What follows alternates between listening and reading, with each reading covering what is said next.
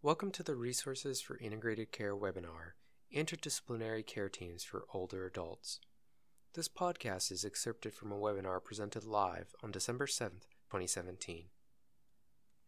In this podcast, Dr. Gwendolyn Grady-Dansby, Medical Director at PACE Southeast Michigan, and Sandra White, Director of Operations East at PACE Southeast Michigan, provide case studies implementing interdisciplinary care teams.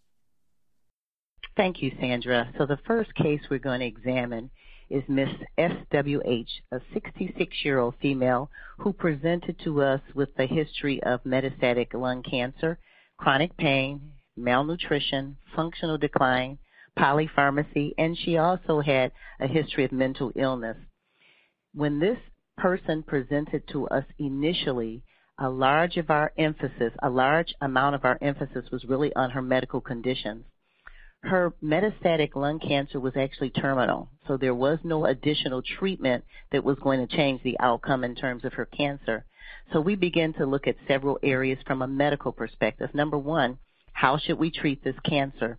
We finally identified that the best way to treat this was to have a discussion with the participant or the patient regarding end-of-life care, and that's what we did, and she was actually enrolled into a comfort care or an end-of-life care program.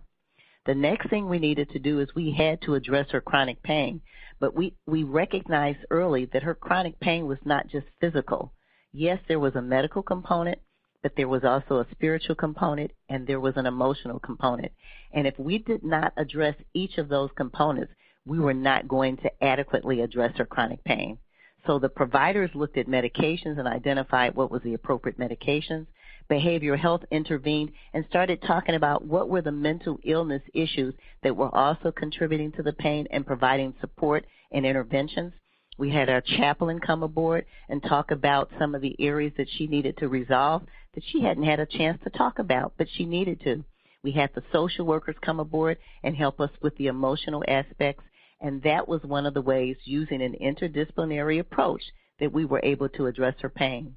Malnutrition was another issue. We did have our nutritionist talk about supplements, but it was more than that, and Sandra will address this in more detail. We needed to go into the home and see what was needed in the home to be able to address the issues of her nutrition.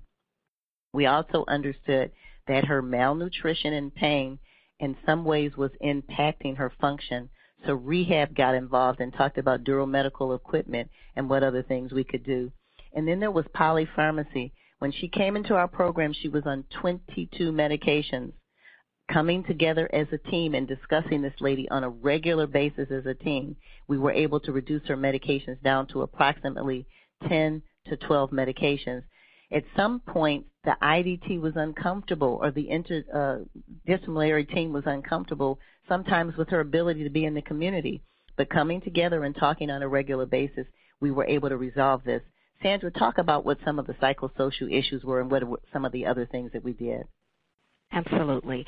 So one of the things we recognized right off the bat was this individual who came into our program, her lights, her gas, and her water was scheduled to be shut off. So quickly the social worker was able to go out in the community and work and provide resources to make sure that the gas, lights, and water was not cut off. We also realized that she did not have a functioning stove in her home.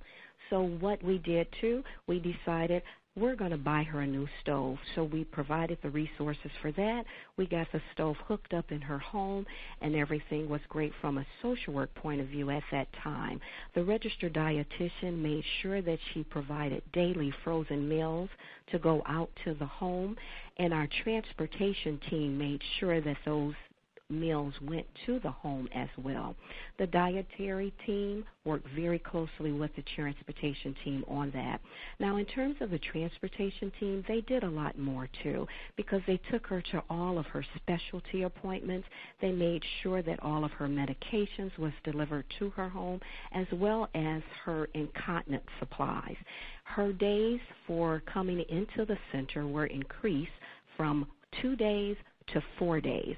And so transportation picked her up from her home. Acina was at the home to make sure that she was bathed, clean, and assisted on the bus. And we made sure that everyone had a opportunity to get her to the building or our day center safely.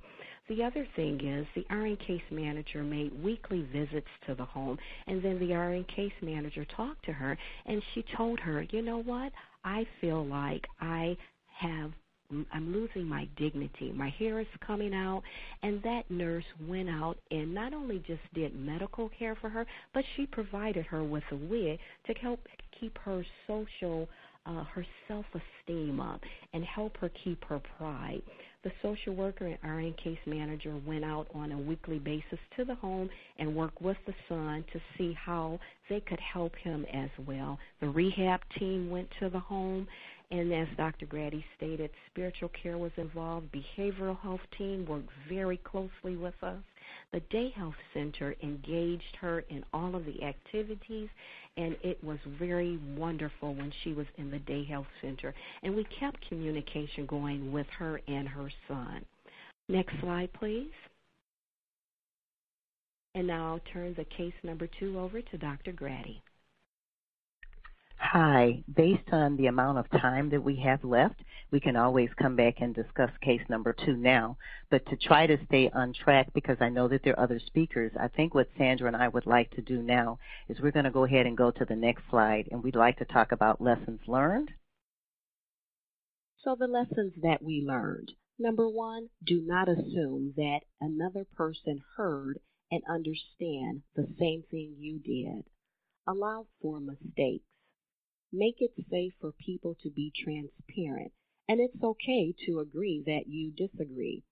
Constantly educate each other. Education, education, education is extremely important. Remember that we are here for the patient. Don't forget to ask the patient and caregiver for their input. That's very valuable. When in doubt, ask for another opinion. Include the frontline staff. It could be home health aides, nursing assistants, drivers, or whoever. Decisions can be changed. We can always change decisions that we made. Follow up and debrief. Dr. Grady? In summary, the interdisciplinary care teams for older adults require certain skill sets. You must have positive leadership and management. Number 2, commitment to think outside the box. Number 3, the ability to collaborate, which simply means to work together. Number 4, willingness to get out of your comfort zone. Number 5, know where and when to ask for help. Number 6, communicate, communicate, communicate. We have a saying in our organization, 8 times, 8 ways. And finally, keep what's important first, and that is the aging adult. Thank you, Dr. Grady.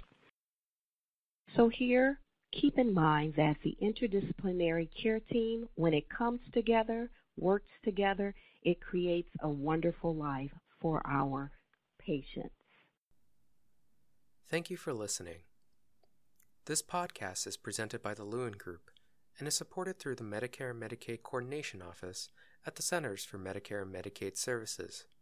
MMCO is dedicated to helping beneficiaries enrolled in Medicare and Medicaid have access to seamless, high-quality health care that includes a full range of covered services in both programs. To support providers in their efforts to deliver more integrated, coordinated care, MMCO is developing technical assistance and actionable tools based on successful innovation and care models.